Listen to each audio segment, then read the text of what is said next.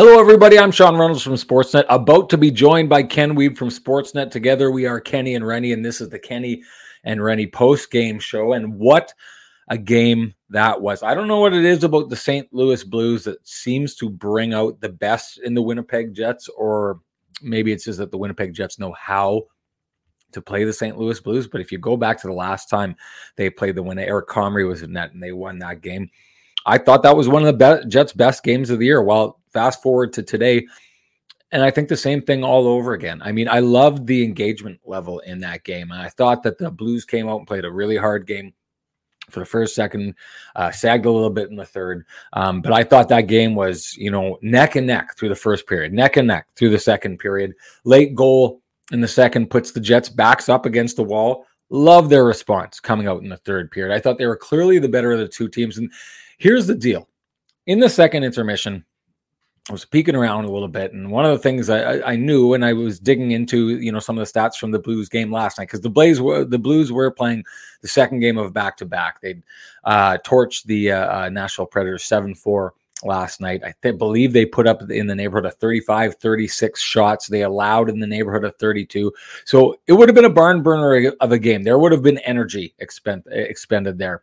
And what I thought coming into that third period was the Jets had to come out and take the fact that the St. Louis Blues had to be tired based on what they'd done in the back-to-backs. That was an opportunity that the Jets could not give away. So situationally, they had to be there at that time in the game, and they were. Now, they give up the late goal. It goes into overtime. That's fine, but they dominate in overtime. This is the deal. We keep talking about this blueprint, this ever elusive identity that, I think a lot of people aren't sure the Winnipeg Jets have had this year. But if you're looking for what this team could be, what they should be, I think that game that you just witnessed is exactly that. Good defensively. I thought Connor Hellebuck was great and did a good job keeping the team in the game at a lot of points throughout the game. The Blues were a little mistake prone. Clearly, two bad giveaways. One that leads to their second goal, and one that leads to the Jets' first goal, and one that leads to the Jets' third goal. But I love that the Jets, when, they forced those turnovers or got those turnovers, they did something quickly with it right away. It was quick strike. It was the right attitude, engagement level, players, not shying away. Everything about that game, I thought, was exactly what the Winnipeg Jets hockey could and should look like. Again, if they need a template, a blueprint to follow down the stretch to try and make a push into the playoffs here, that's it. Look no further than that. You've got game tape to trot out time and time again. Now comes the hard part that we know. We need to see them to try and replicate it again and again going forward. That's what they haven't been able to do. That's the secret sauce that's been missing from this team. But if that's, and I don't want to say a starting point, because I think, they've won 3 of their last 4 games. Not a starting point, but definitely a place that you can carry forward and maybe make the push that you need to make this interesting down the stretch. That's enough for me from the early hit to the buffet. Now we got to bring in the guy who really knows how to feast at the buffet. Ken Wiebe's about to get here, everybody. Best entry music in the business. Let's get at it.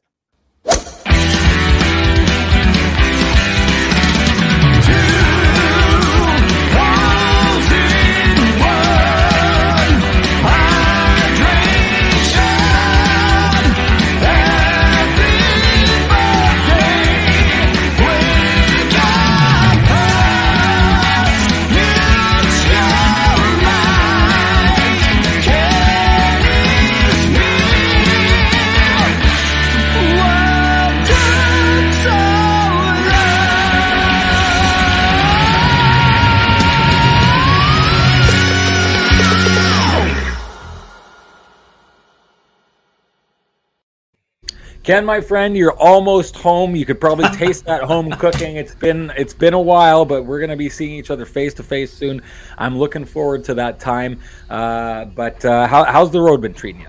Oh, it's been great. Yep, lots of great meals. Great to see some great friends on the road trip, and for sure, looking forward to some home cooking for sure. Gotten a lot of steps in during the last week. I think almost 150,000 or 145,000 steps the last week, so that was good for the step count. Blue City Deli tomorrow. It was closed today, Sean. So we tried a new place called Salt and Smoke. It's by the ballpark. Some great St. Louis barbecue for sure. And looking forward to being home. It's been good to be out here. Good to see some friendly faces, and great to be in a barn. I mean, this is one of my favorite rinks to be in. You and I have spent a lot of time here, obviously, and it was a beautiful day today. 17 degrees here in St. Louis today. So yes, Sandy, I definitely got a little sun here. Got a little sun. I've been gone since February 22nd. Looking forward to being back home. But yeah, I mean, this was a great barn, great atmosphere in here today, and a fun up-tempo game, and it was a physical game as well. And again, too, a great effort by the Jets, but also too, I mean, we'll get into it shortly, but you have to have some concern for Andrew Copp based on no doubt what's happened to him lately. We don't know let's start there. We don't know what the update is. Obviously, we know he's coming off his fourth concussion, and based on Andrew tossing his helmet down the tunnel as he left the ice, I think he was concerned. Again, you're obviously going to be concerned. We will find out more on Tuesday morning, I guess, in terms of what his status will be. But again, the first and foremost, the concern is for Andrew Copp's well-being, and the rest of it will take care of itself. This is a phenomenal point here by Bad Mood Blake, says Jets more focused on the 2 points than retribution for Copp. That was, I think, a really good point to be made here, because we've seen in the past, and we've seen the Jets do it to teams where they take them off their game and get them chasing retribution. 2 points are exactly what mattered here. And again, good on the Jets for going down that. What did the hit look like on the replay? Because we didn't really get a good replay here. I mean, to me, it appeared to be head contact, but I don't know if he got his shoulder to the chest and then followed through to the head. There was never a good look shown in here. I was wondering what you thought you saw in the broadcast. I mean, the camera angles that you saw in the broadcast weren't the best. Okay. I think it's like, to me, it looks like a 50-50 thing, but judging by Andrew Copp's reaction, I do think it was, I mean, it was a high hit, no doubt. And I do think that there was some head contact. And again, I've said this before, the new NHL, we're not going back to the 2000s when it was like, keep your head up, kid. And if you didn't keep your head up, that was a cardinal sin that was punishable by someone taking your head off, and everyone was okay with it. We're not in that time anymore. It's up to players to try and protect each other. And in a case like that, I don't necessarily think Andrew Copp was protected by the other player. Clearly had his head looking in an opposite direction, but I don't know. I need to take more looks at it. Maybe I'm getting it wrong here, but right off the bat, I didn't like it. He was in a vulnerable position. That's the issue. Very vulnerable. It's not the hit. I don't think it was a dirty hit by intent. But the dirty part is that Andrew Copp had no way of knowing there would be blindside contact. So to me, that is the bigger issue on the play itself. Now, I want you to dig a little deeper into the game. We're going to hit the buffet here. But first, you and I have big news that we are super excited to talk about. And John here, you know that Ken and I have been doing this. It's been over a year now.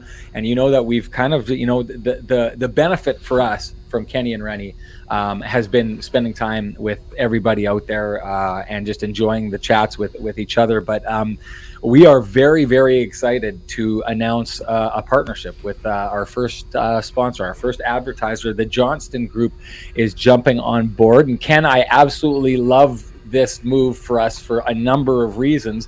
One, because Matty, who I've met a couple times now, Matt Johnston, I met him at a charity golf tournament, and he came up and started talking about Kenny and Rennie and very specific things about it, and I realized he was a huge fan. He also knows you. I guess you guys golf together. The one thing I'm a little worried about is having such a good golfer in Matty on the show now. Like, you're not used to playing second fiddle here out on the golf course, and I think that's going to happen with Matty coming on board. But just so everyone knows what we're talking about here, the Johnston Group is a Winnipeg-owned and operated company that provides employee benefit solutions to companies from 1 employee to 10,000 or more. Over 30,000 Canadian businesses trust Johnston Group with their employee benefit needs through their various products, including the Chambers Plan, Maximum Benefit, and CINUP. Johnston Group is a platinum member of Canada's best managed companies and named one of Manitoba's top employers. Whether you are a sole proprietor of your business, part of a large organization, or an association with thousands of employees, Johnston Group has an employee benefit solution for you. And most importantly, these guys, as I said, they are super fans of the Kenny and Rennie show. So clearly they have good taste. Welcome aboard to the Johnston Group. And Kenny, I'm so impressed by these guys. I've got a pitch for you. I think we should incorporate what we're doing here, this little business. And I'll do this. I'll become CEO. How's that sound? Now, forget the 50-50 partnership. I'm going to be the CEO of Kenny and Rennie. You can, in the chat room, you can start referring to me as the CEO, but we're going to team up with Johnson and you're going to get those great benefits. That's what you get out of it. Okay. I get the title, but you get all the benefits. That's what's happening going forward. But just a word on the Johnston Group, Kenny, because you have known Maddie a lot longer than I have, but boy, it's great to be in business with great people. Oh, no kidding. Yeah, and it starts right at the top. David, the father, David Johnson, also a great human being, and Maddie and Willie, both awesome folks, and great family. They're a great business, and we're super happy to have everybody on board here. It's a tremendous situation for us, and it's awesome to have that kind of support. We've had great support from the chat room, and it's nice to have folks in our corner, that's for sure. You bet. Okay, time now for you to kind of dig a little bit deeper in that game. I saw kind of a stalemate game up until that third period. I thought that the Blues played that third period a little bit sloppy. Made sense to me because of the fact that they were playing last night. The Jets were the more rested of the two teams. But I thought the Jets played that game exactly how they needed to situationally. In overtime, they took that game over. What did you see? Yeah, it was impressive. I mean, I thought that obviously the turnover by Christian Vesalainen was very costly, and it certainly cost him some ice time in the third period when Yevgeny Svechnikov went back into the rotation. But I thought the Jets played very well. And Sean, in a lot of ways, I think the Jets actually owned would be too strong, but I thought they actually carried the play for the majority of the second period. They built a pretty hefty lead in shots on goal, and then the Blues kind of had some pushback, which is what we're kind of used to seeing from them. So to me, it was an impressive showing all around. I mean, this was a game the Jets absolutely had to have, especially under the circumstances. And I mean, that's something that, again, if they want to stay involved in this race, they need to win games like that, especially when a team like the Blues is playing on back-to-back days. I mean, they had an emotional win yesterday. They didn't quite have as much in the tank, but you touched on it off the top, Sean. I mean, if the Jets bottled their efforts against the St. Louis Blues, they would not be below the playoff line. No. Right? So, that's neither here nor there, but it's something we're going to be certainly watching for during these final 22 games of the season where they have very limited room for error. But what we know for sure is that in all four games against the Blues, the Jets played some of their best hockey of the entire season. And let's be honest here, were it not for the brilliant play of Jordan Binnington in the one game in Winnipeg, the Jets could have swept the season series for that matter. Right. But he was dynamite. You know what? I thought he was a little rough today. He was dynamite on the game in Winnipeg that they won. For sure. But I mean, I definitely thought that was part of what happened there today. A couple of times he jumped out of the net. It seemed a little Connor Hellebuck-esque in that some of the decision making was a little bit. But even the Ehlers near goal towards, I think, is that right near the end of the third period, or is that the beginning of the overtime where it's a shot that just basically climbs up his shoulders, lands behind him and looks to be rolling in the net before his defenseman hops in there. He seemed off tonight, but again, this is something that the Jets weren't able to take care of it with Varlamov. But Varlamov hadn't won a game in how long before he played the Jets. The Jets were getting, not the goaltender that the Islanders have been riding recently. Same deal like this. Jordan Binnington, I know Jets fans and how they feel about him from what happened in the playoffs back in 2019. But he has not been their best goaltender this season. His numbers are a little bit atrocious. They put them up in the broadcast, but I think he did just enough to not lose the game for them tonight. But he was a little bit iffy. The Jets were making him think twice on a number of occasions. Oh, no doubt about that. And sure, I mean, Ville Husso has taken over the job. So, I mean, were the Jets fortunate that they didn't see Husso today? For sure. And again, I have a theory here. I'm sure you'll agree, probably. But Connor Hellebuck and Jordan Binnington, they've got a little bit of a thing between the two of them. I don't think either one of them will necessarily speak openly about it, but I think there's a little bit of genuine dislike there. Again, I'm not saying it's necessarily personal, but Connor Hellebuyck just doesn't like to lose to anyone in particular. So I think he gets fired up. I mean, again, Connor Hellebuyck never lacks confidence, but I think he was probably fired up for this goaltending duel. Obviously, the folks that read my column on Saturday morning know that my personal view is I thought that the Jets could have easily gone with Eric Comrie today. We talked about after the show the other night, and I certainly stand by it. But I mean, as I also wrote in the column, Connor Hellebuyck could wake up at any point and kind of get back to being a dominant force, I guess. So obviously Dave Lowry showing confidence in his number one guy, and his number one guy got the job done. I mean, I didn't like the goal through the 5-hole by Tarasenko, but again, that's a terrible giveaway in the neutral zone by Christian Vesalainen. I know some folks thought that maybe Nikolai Ehlers didn't put him in a great spot, but in the last 30 seconds of the period, the puck was on Vesalainen's tape, and that puck has to get deep no matter what. So to me, that is clearly on Vesalainen. And, you know, Dave Lowry obviously agreed based on the ice time that was doled out during that period. So, yeah, I mean, but other than that, I mean, I thought that the Jets played pretty well. I know that folks have gone crazy about Yevgeny Svechnikov a lot during the course of this season when he hasn't played as much. I know it was a bit of a ticky-tack call, but Sean, when a team gets a 5-on-3, officials are looking for an excuse and a reason to put the other team on the power play. So you cannot, even if it's on the pants and it's a soft call, you can't put yourself in a position to do that. And when you just came off an opportunity, when you got teed up on an unsportsmanlike conduct penalty, you cannot take a 10-minute misconduct there. Now, once again, like I've said the entire season, great job by Svechnikov to recover after not playing for an entire period, barely playing in the first, and then I thought he actually was pretty good in the third on that line, where, Sean, you know this. You know I like him on that line. I've liked him on that line for a long time. I'd like to see him on that line a bit more. But, yeah, it's one of those situations where the Jets need to be better in certain situations. But, yeah, I mean, again, I understand the officiate. It's not, yes, it's a bad call, but it's still, you can't put yourself in a position to take that penalty. And then to get a 10, like, if you're itching and you're trying your best to get ice time, you know what a bad plan is? Spending 14 minutes in the box. Like, if you're looking for, did he deserve to be benched? Well, I mean, that's debatable. But here's the thing. If you're trying to keep your job, you can't afford a misstep. And the misstep was A, taking the penalty, and B, taking the 10. And again, Dave Lowry has been, we asked Dave Lowry about Nikolai Ehlers this morning. It was his 6th game back. He was ready for a bump up. The opportunity presented itself, and he played more. I mean, what a shocker. That's how it goes. So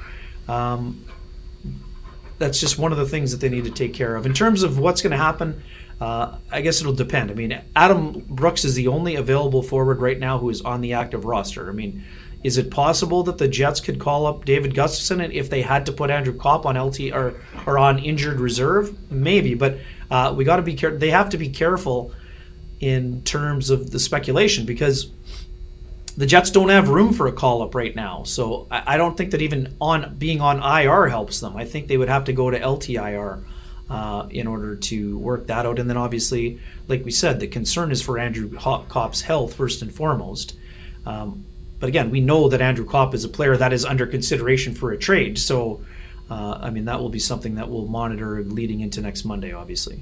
Yeah, no doubt. Let's dig a little bit more into Ehlers going onto that line. Here's the one thing that I thought was interesting about this. People are talking about Pierre-Luc Dubois as they should be.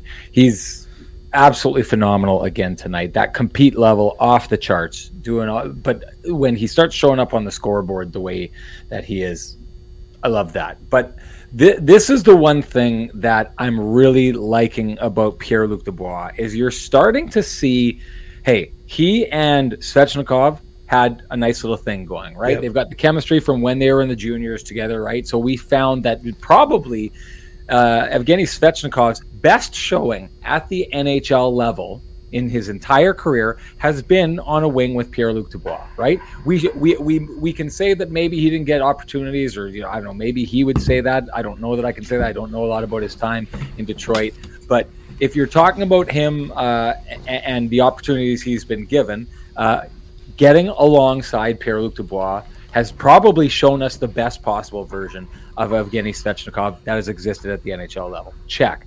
Go to Kyle Connor. We've talked about this before. Look at how Kyle Connor is playing this year. He has taken his game, which was an amazing game and has been for a long time, to an absolutely other level. He's ratcheted it up, and by the way, he's done it alongside Pierre-Luc Dubois. Well, what I saw tonight, are we seeing kind of the opening and the birth? Now, I know they've played together before, but it seemed to me that there was a connection tonight between Pierre-Luc Dubois and Nick Ehlers that, this scoring type, the end of the game there, Ehlers' goal.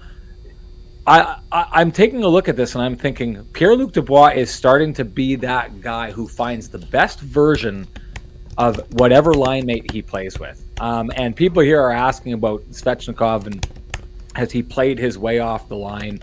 I just don't know that you can keep, and I don't even say it for Kyle Connor, I don't know that you can keep Pierre-Luc Dubois and Nick Ehlers apart after seeing what they did with each other, how Ehlers was able to give that no-look pass in overtime and get it right to the exact spot where Pierre-Luc Dubois needed it to cash in.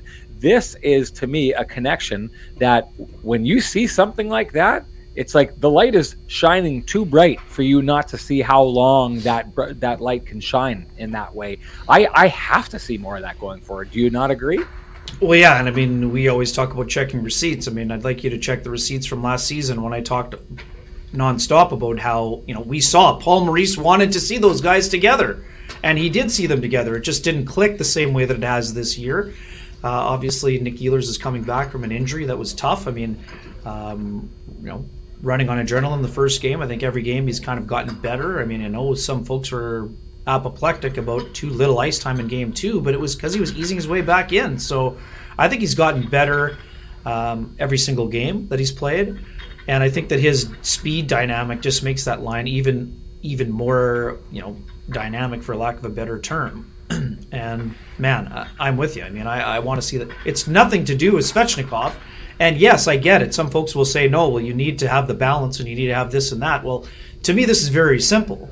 If Andrew Copp is out of the lineup and Copp and Lowry aren't together, then you load up your top 6 again. Again, I personally think that Adam Brooks can come into the lineup, but that probably takes sending Christian Vesalainen down.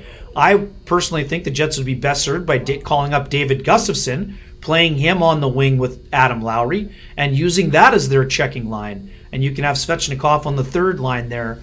To me, I want to see more of Ehlers with Dubois and Connor. Now, again, that puts a lot of pressure on Pierre-Luc Dubois in terms of board battles and digging pucks out. But I do think Nikolai Ehlers is doing a better job on that front. And man, Kyle Connor, just another fantastic game for the Winnipeg Jets. Like, just an absolute force again. Just another straight snipe on that goal. I mean, he's one off his career high, going to easily eclipse 40, and 50 is definitely still in the equation, right? Don't you think? I mean, oh yeah. Here's the other part. To me, Sean, the biggest thing right now for Kyle Connor is that he has his burst back, right? That's the other thing. There was a stretch there where his minutes were high that he didn't have the same explosiveness.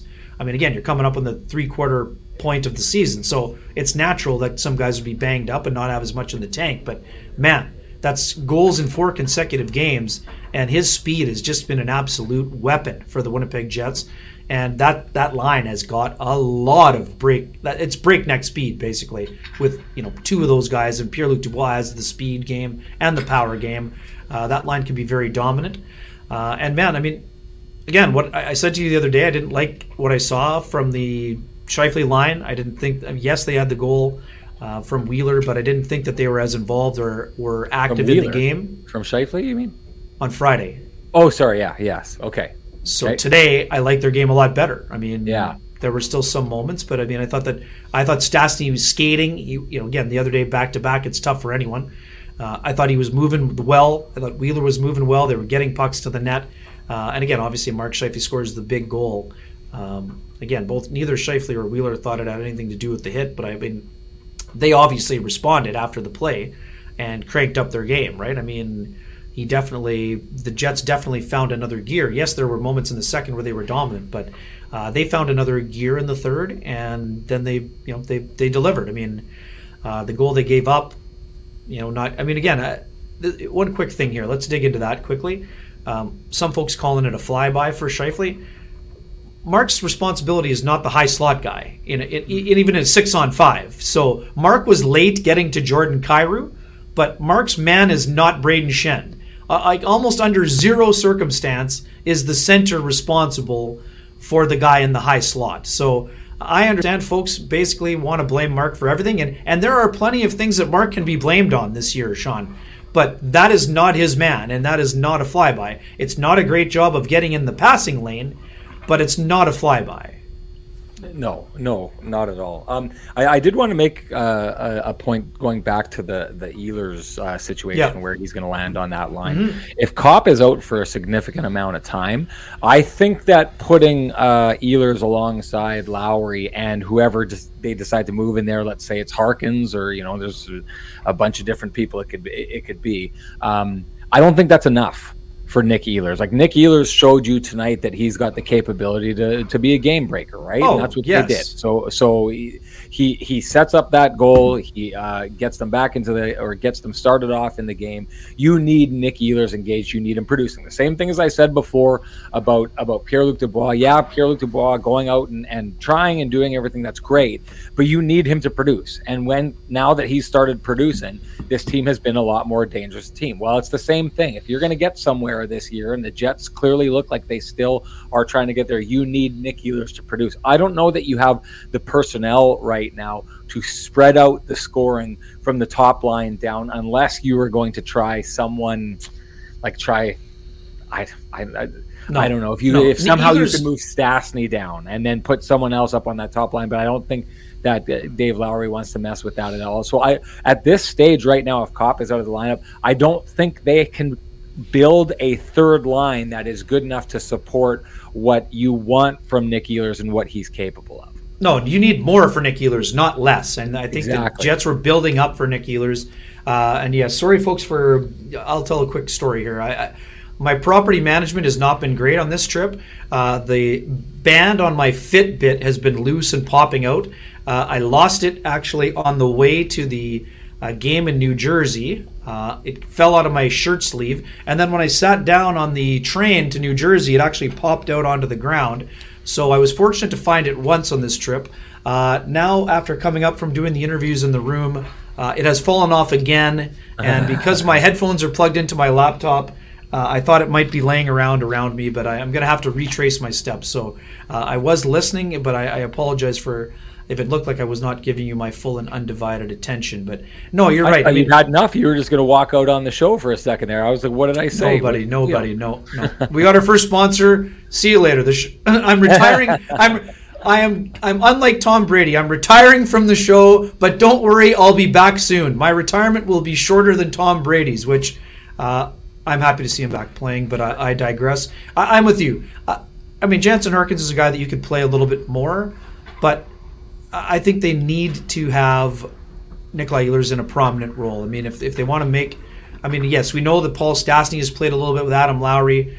Could you consider doing something there? Maybe. But right now, that line is going to stay together, and they'll just have to sort out the third line and see what happens. Whether it's Harkins, Lowry, and Svechnikov, or whatever they do, that's just going to be the case right now. So you got to lean on your weaponry. And Sean, quick thing. We'll dive into the game here a little bit more, but this sounds ridiculous, and I know we always talk about the math being poor for the Winnipeg Jets.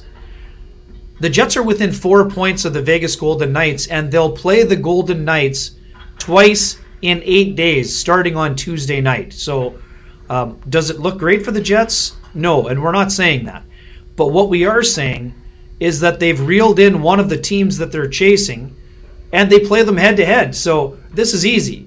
The Jets can't afford a split with the Vegas Golden Knights if they want to try to catch them or anybody else. They have to win both games against them, which is a tall task. But right now, the Golden Knights are struggling. So, the Jets are playing a little bit better. They've had some rocky moments, of course.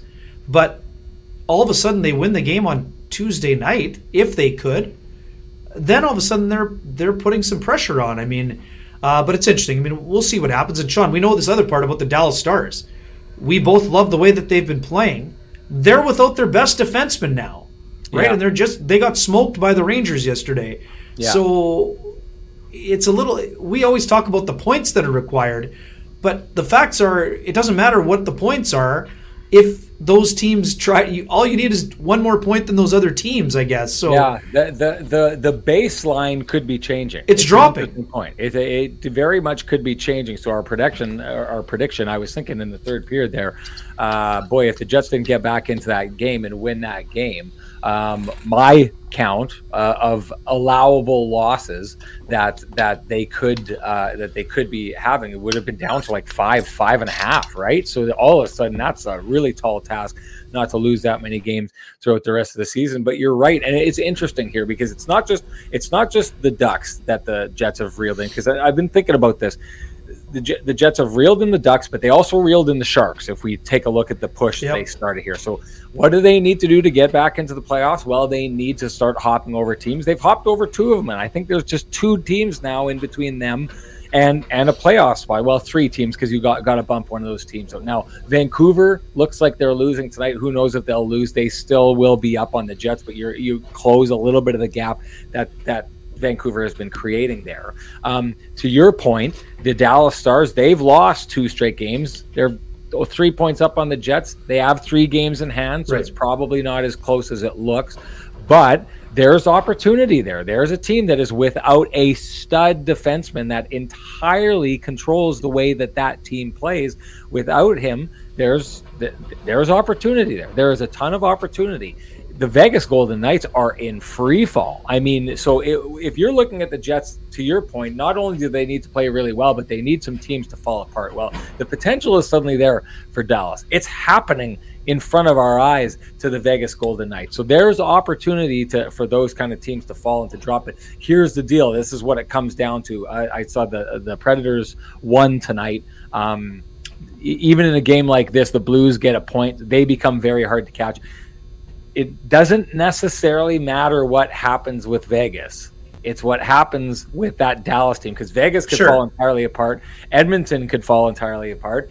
The LA Kings could fall entirely apart. Vancouver could fall entirely apart. Those teams could not lose a game for the rest of the season. But if the Jets don't catch and reel in Dallas, they are not making the playoffs. It is not happening if they can't get past them. And to your point about, needing to take points off teams or, 4-point games, it was down the stretch, Ken. We talked about a month ago, the Jets were going to be playing Dallas, I think it was 3 times, and we were talking about they needed to come away with wins in those games. They lost all of those games. So extra time games, extra time games. But they all went to overtime this year. But the possibility is starting to show itself. They're starting to look like a path where before this there didn't look to be much of a path. Again, it's going to be hard to think that there's a path if Dallas comes out and wins its next 3 games, or wins those 3 games in hand. It's going to get tough. We're down to 22 games on the year, right?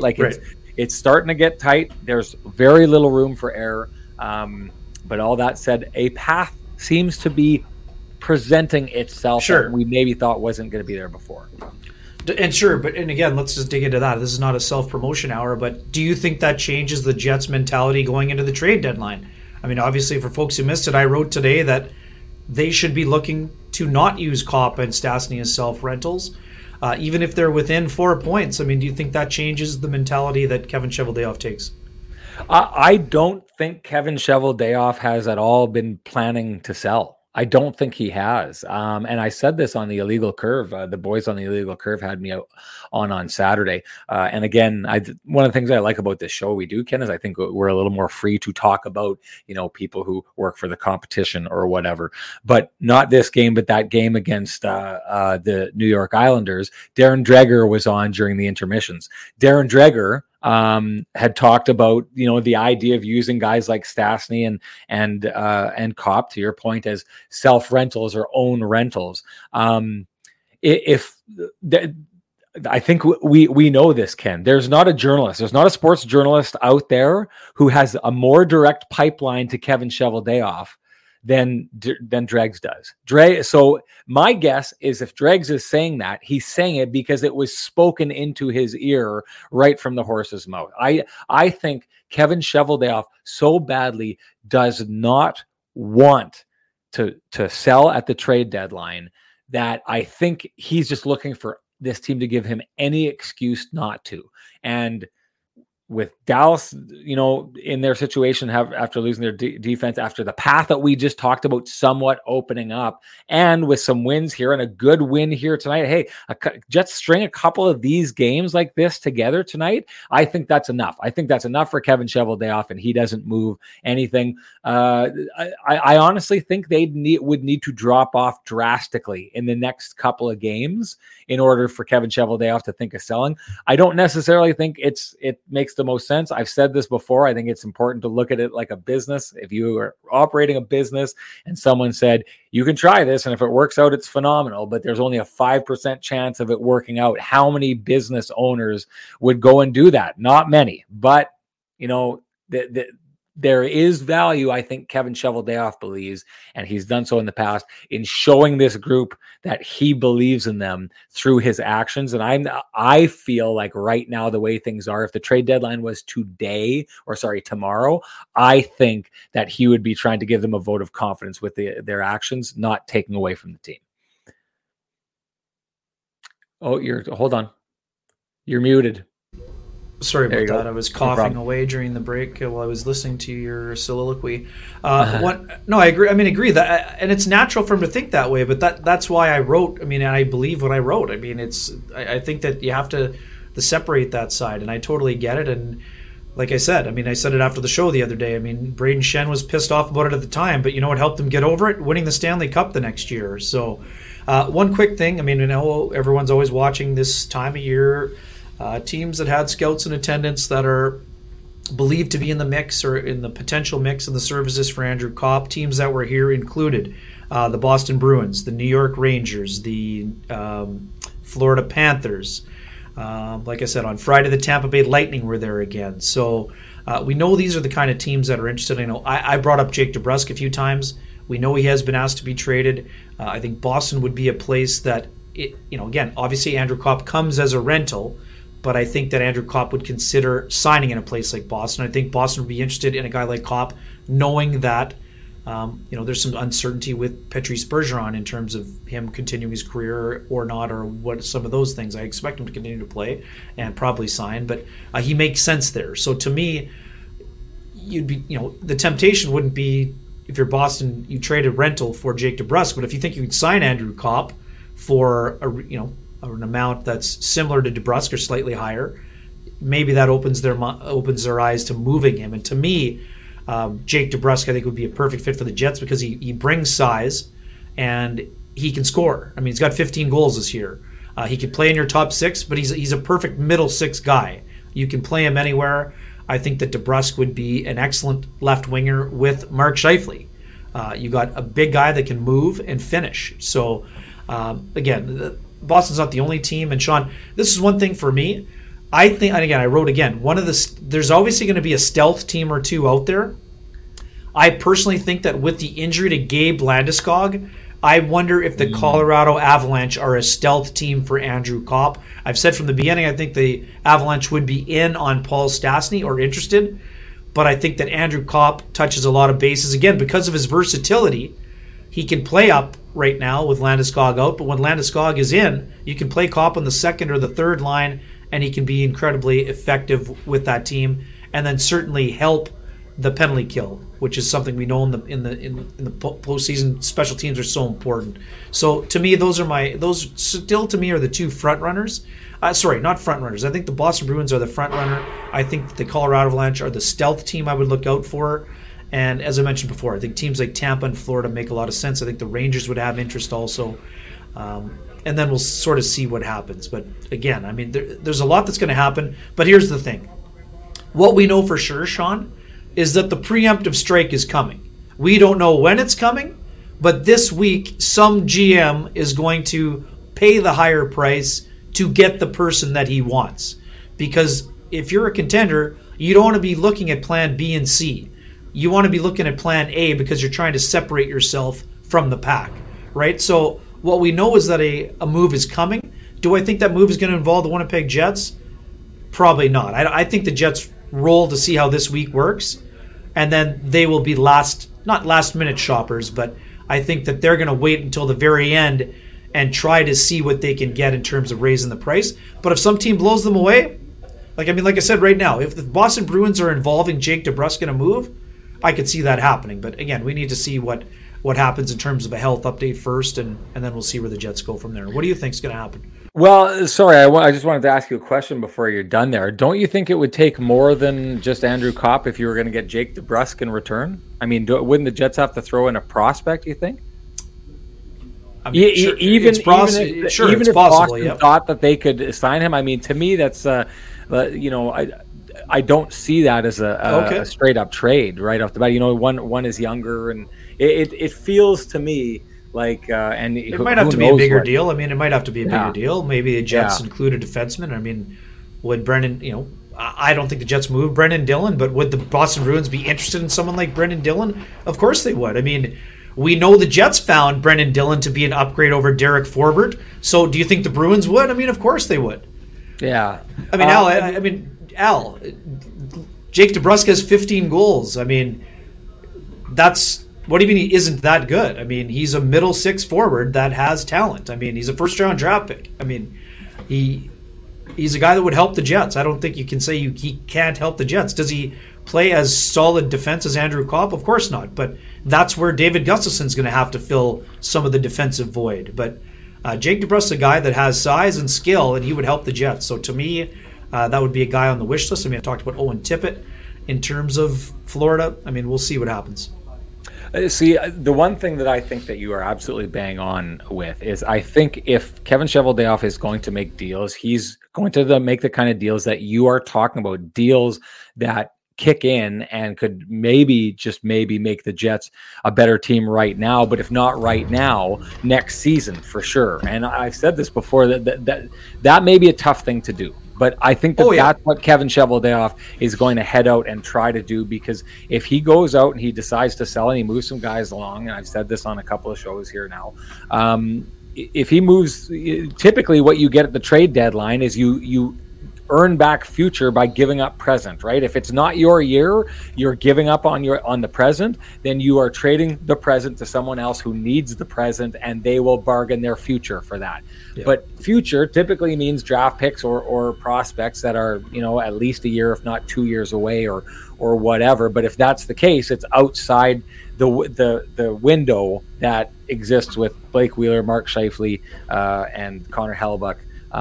Who knows what will happen, and maybe all three will re-sign. I doubt that's happening. But, say what you want about that group of players, but Kevin Cheveldayoff has a massive, huge belief in those players. Oh, yeah. And that's the deal, right? And I do think that the one thing that I think is just such an absolute wild card when it comes to what's going to happen at the trade deadline is just, I think the message sending is important. It's why it's the question that Blake Wheeler accused me of headline hunting on, is what message is given with the team that's selling. I do think that message is important. I do think the last couple times they've made trades and picked up people, they did it when they picked up Cody Eakin at the trade deadline. They did it when they picked up Dylan DeMello. Rewarding his team is how Kevin Cheveldayoff talked about it. Showing them that or trying to give back to them for what he thought that they had given.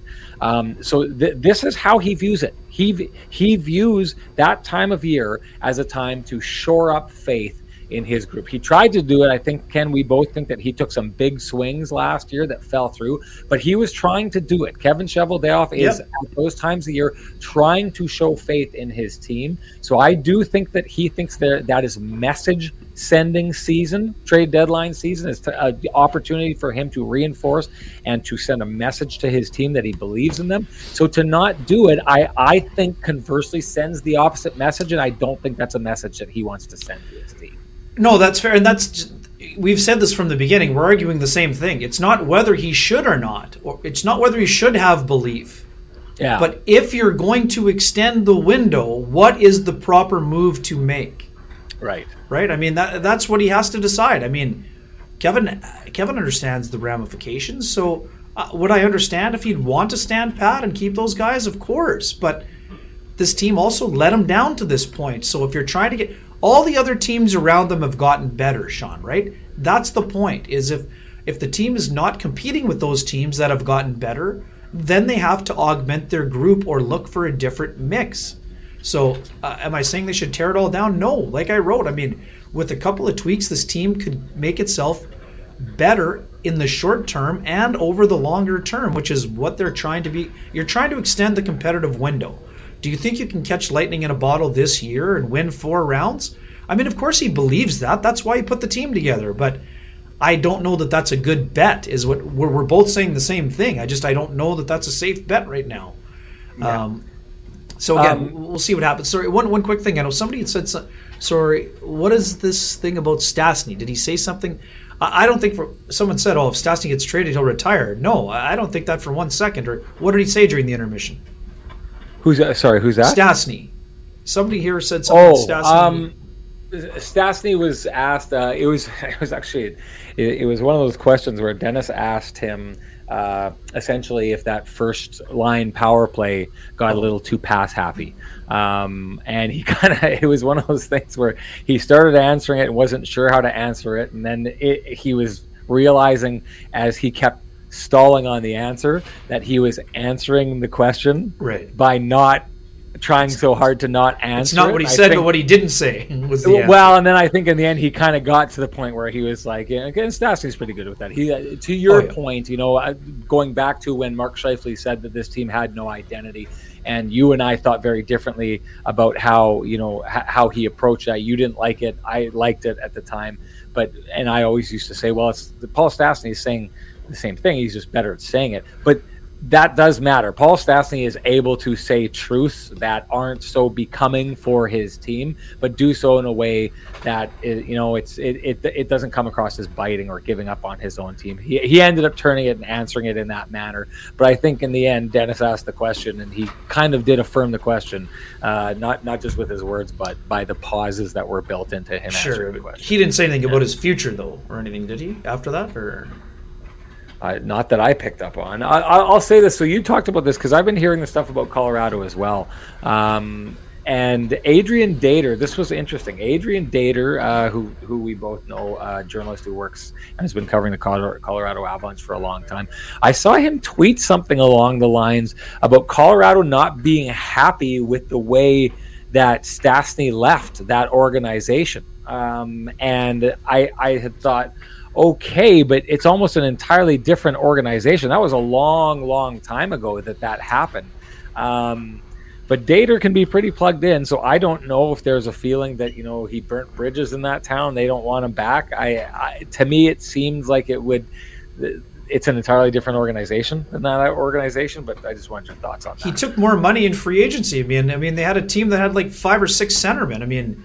I think that was smart business on Paul's part when he left the team, right? They had Nathan McKinnon, Ryan O'Reilly, Matt Duchene, and Paul Stastny were all there playing center. Everyone wanted to be at center.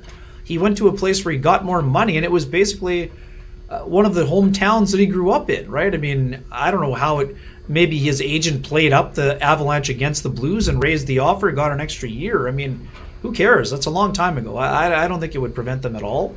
And as you mentioned, Joe Sakic wasn't involved, and Joe Sakic was one of Paul's biggest supporters as a rookie. So I think that Joe Sakic would be happy to have him back. And just one quick one, Crystal, we don't expect Cole Perfetti to be back anytime soon. We'll be asking for a further update on his status, but I don't think he's been skating, and I don't expect him to be back anytime soon. So I mean, we'll see what Dave Lowry says about that, but I don't see him being an option to jump into the lineup if Copp is out of the lineup for any stretch of time. So it's going to have to come from Brooks or Gustafsson or whatever the Jets decide.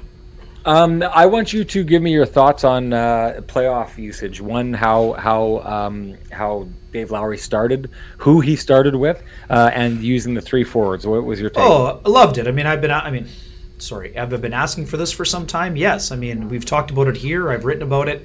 I think it's easy for me to say because I also understand where Dave Lowry's coming from. Nikolai Ehlers missed a quarter of the season. And I think the Jets happened to go into extra time quite significantly during that stretch of time he was out. I mean, Blake Wheeler was out, Andrew Copp was out. I mean, it's hard to just say, hey, just roll with the forwards. I mean, we talked about Josh Morrissey's skating and edge work. I mean, we saw it again in overtime today. He was absolutely fantastic when he was out there with the puck. But do I like the fact they loaded up and went for it in overtime? Of course. That's what made them successful last year when they went 3 forwards and they basically played, as hard as they could. And they were aggressive. They didn't sit back and they didn't get themselves in trouble with poor puck management in the 3-on-3. I mean, you're going for broke in that situation, and it was impressive. And one quick thing for Rob Mahoney. I mean, Rob, it's not about changing. The Jets had goals from Ehlers when he was with Connor and Dubois, so they're not changing things.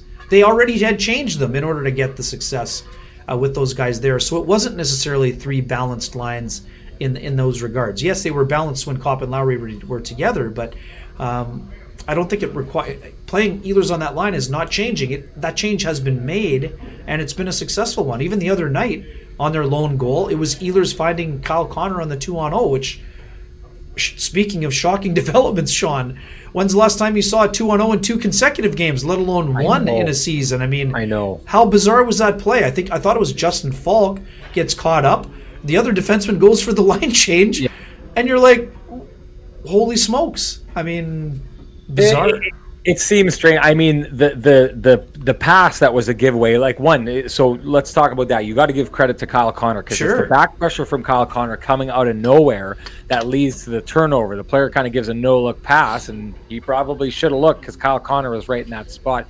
It's the recognition by Kyle Connor to look up ice as well, though. But to me, the real error there, and I don't understand how that happens. Even the guy changing at that time, I don't love, but I don't think it's the worst thing. But I think, did you say it was Falk?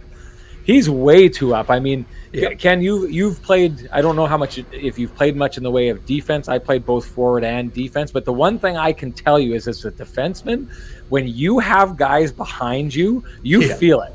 And if you know you are your team's last man back, and there are guys behind you, it's a crazy feeling. And so to me, it just seemed like crazy, terrible recognition on the part of Falk. If it was Falk in that situation, he was way too far up ice, and there was no reason for him to be. But I was thinking to myself when they passed it up ice, and I saw. I couldn't believe it, Ken. I thought that maybe that there was a Blues player who'd blown a tire and had fallen and was way back, but that defenseman was nowhere close to where Ehlers, where those 2 Jets players were. So I was blown away by that. I couldn't believe that. I do want to dive into the overtime thing. This is one thing I think that is interesting, Ken, because we talked about this. I always go back to the moment when Dave Lowry took over this team, and you and I said on one of our first post-game shows, we had the conversation about one of the tasks he was going to have to take over was rewarding players based on how they were playing, and needed to stop taking this kind of legacy mindset that seemed to be around with Paul Maurice, where certain guys were going to get opportunities no matter what they did, and certain guys could come up and earn opportunities and earn more ice time, and that wasn't necessarily going to happen all the time. I think that maybe at times, I think I feel like on this show, when I've talked about Dave Lowry, I've said, he said he was going to do this, and maybe he hasn't done it as much as I thought that he was going to. I think what he's done over the last, since the switch over has been, he didn't just cram it down their throats instantly. He's brought it in slowly, and one of those things that we've seen here is that tonight's game in overtime, they start with Kyle Connor, Nick Ehlers, and Pierre-Luc Dubois going out there.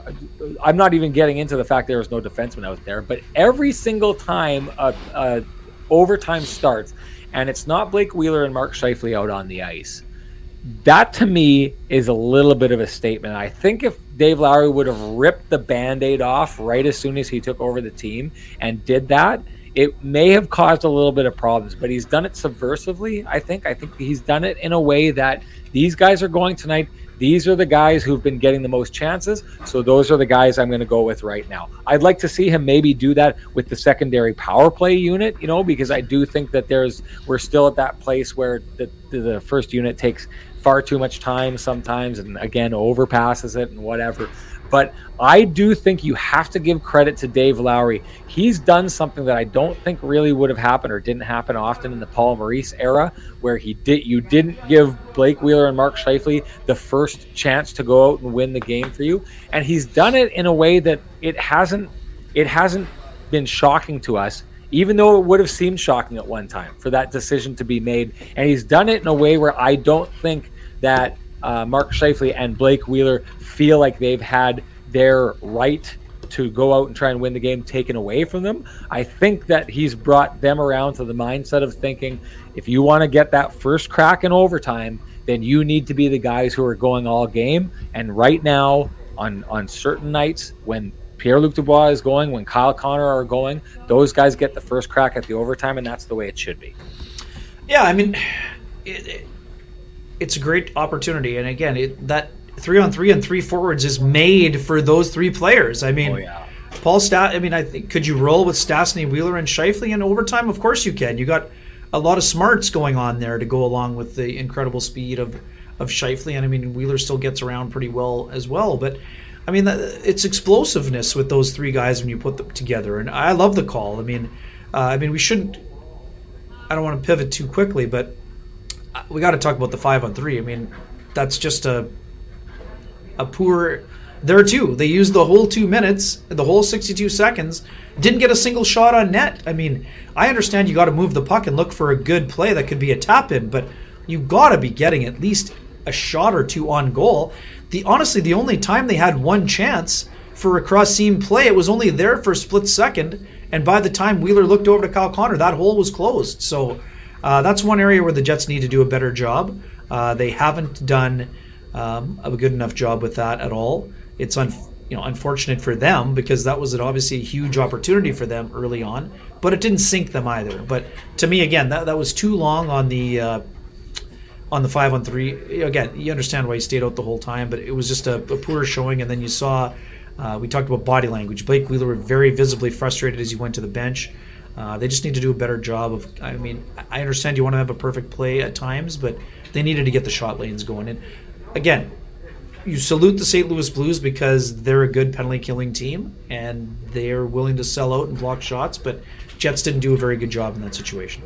Well, and I think Kevin Sawyer has been doing a really good job of this on the broadcast as of late, is pointing out those moments when Mark Scheifele has an opportunity to take the puck hard to the net and decides to curl back away. He's starting to point it out every time right now, and I think he's doing a really good job of educating the audience on the choice that is made there, and saying, that you've lost an ability to apply pressure. And so I think it was him made a really good point about on that 5-on-3 power play. There's one point where Mark Scheifele gets the puck and he's wide open, and they just leave him all alone. And he's, it's a low angle, but he can go straight to the net. He can go straight at Jordan Binnington, and instead of doing that, he's standing there and he's trying to feed a pass through the 3 Blues players who aren't addressing him, who are giving him all the time in the world. And it's just a perfect example of this is what Kevin Sawyer had said, it was good pre-scouting on the part of the St. Louis Blues. It was a good job of them understanding who they were playing against and who had the puck. And who had the puck is Mark Scheifele, a guy that they knew and seemed to know in that moment would far rather try and make a pass and have it, one timer in the back of the net than to just grind it to the front of the net. Now, I will give Mark Scheifele credit for this, and I thought this, like you, I thought they had a better game tonight. But the goal that he scores is the kind of goal we need to see that line scoring more often. Getting the puck to the front of the net, jamming away at it, just keeping going and going and going. And that was a tenacious goal that line scored. It was an important goal in the game that they scored. It had to be. I know that I'm talking about Scheifele not making the right move, and it didn't work out earlier on the 5-on-3, but to me it's a lesson that was learned in that game, and they proved it by going and showing that they recognized they needed to get the puck and grind it down on net. Ken, before we go, okay. Do your thing. Just one quick one on that goal. I mean, we've talked about the struggles of Logan Stanley, but what a shift he had. He had a massive hit on Jordan Kyrou. He had the big shot on net on that goal by Scheifele, and then he got the puck to the net on the rebound, and it went over, and I think it hit Wheeler and goes to Scheifele. So, again, Logan has been having a tough time at times. There's no doubt about that. His confidence seems a bit shaken, but today, even though he's been, benched, I think he was benched on Friday, at least certainly they went down to 5D. Today they were down to 5D for certain stretches, but he came up with a big shift at an important time. And I agree. Yeah. Get the song up. Let's go. Hit the music. Yeah, let's do that. We're going to do a last minute. This is like the overtime version of a Sean's Headband show. It was called for, so it's got to happen. Here's Sean's Headband.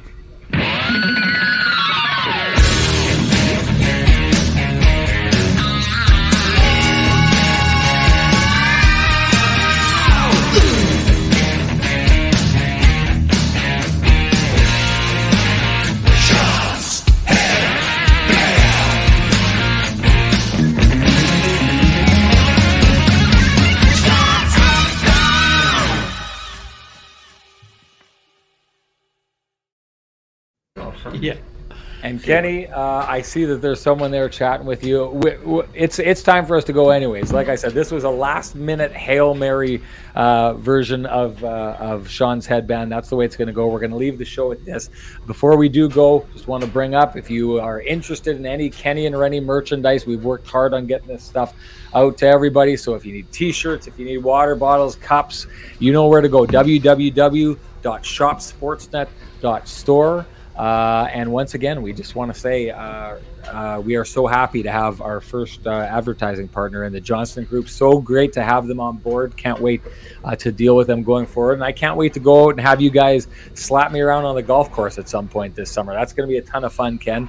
And other than that, and we've been talking about it. We talked about it a little bit last year. We got to get some kind of Kenny and Rennie event out on the golf course that the people in the chat room could come and get out with us. So let's start thinking about that and working towards that.